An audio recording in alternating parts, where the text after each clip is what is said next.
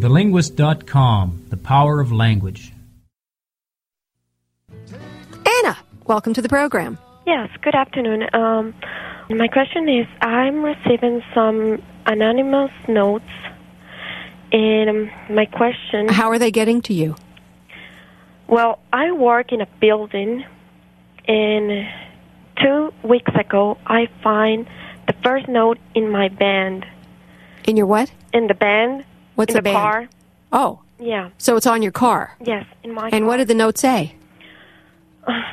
Well, first was, thank you for being my angel, or something like that. And then the notes were out of limit. You know, I can't say the things. They got dirty? Yes. Okay. Yeah. Did you recognize the handwriting? No, at all. I don't know anybody here in the building. How many, well, somebody knows you. How many notes have you gotten all in all? I have 7 notes. Are they all on your car? Yes. Okay, you can set up, you know, a videotape camera.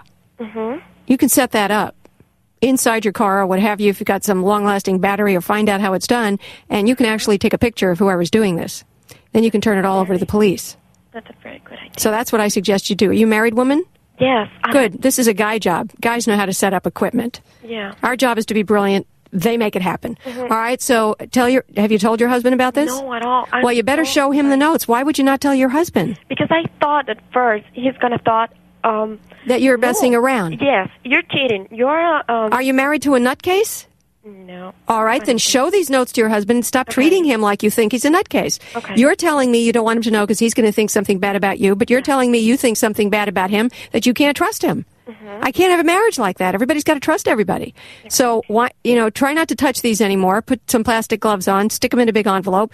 Put them under plastic or something. Have him see this and have him tell him you talked to me and I said set up a camera. Tomorrow you'll know who this is, maybe. Yes.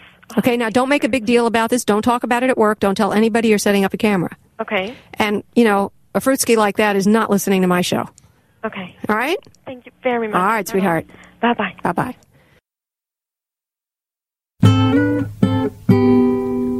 TheLinguist.com, the power of language.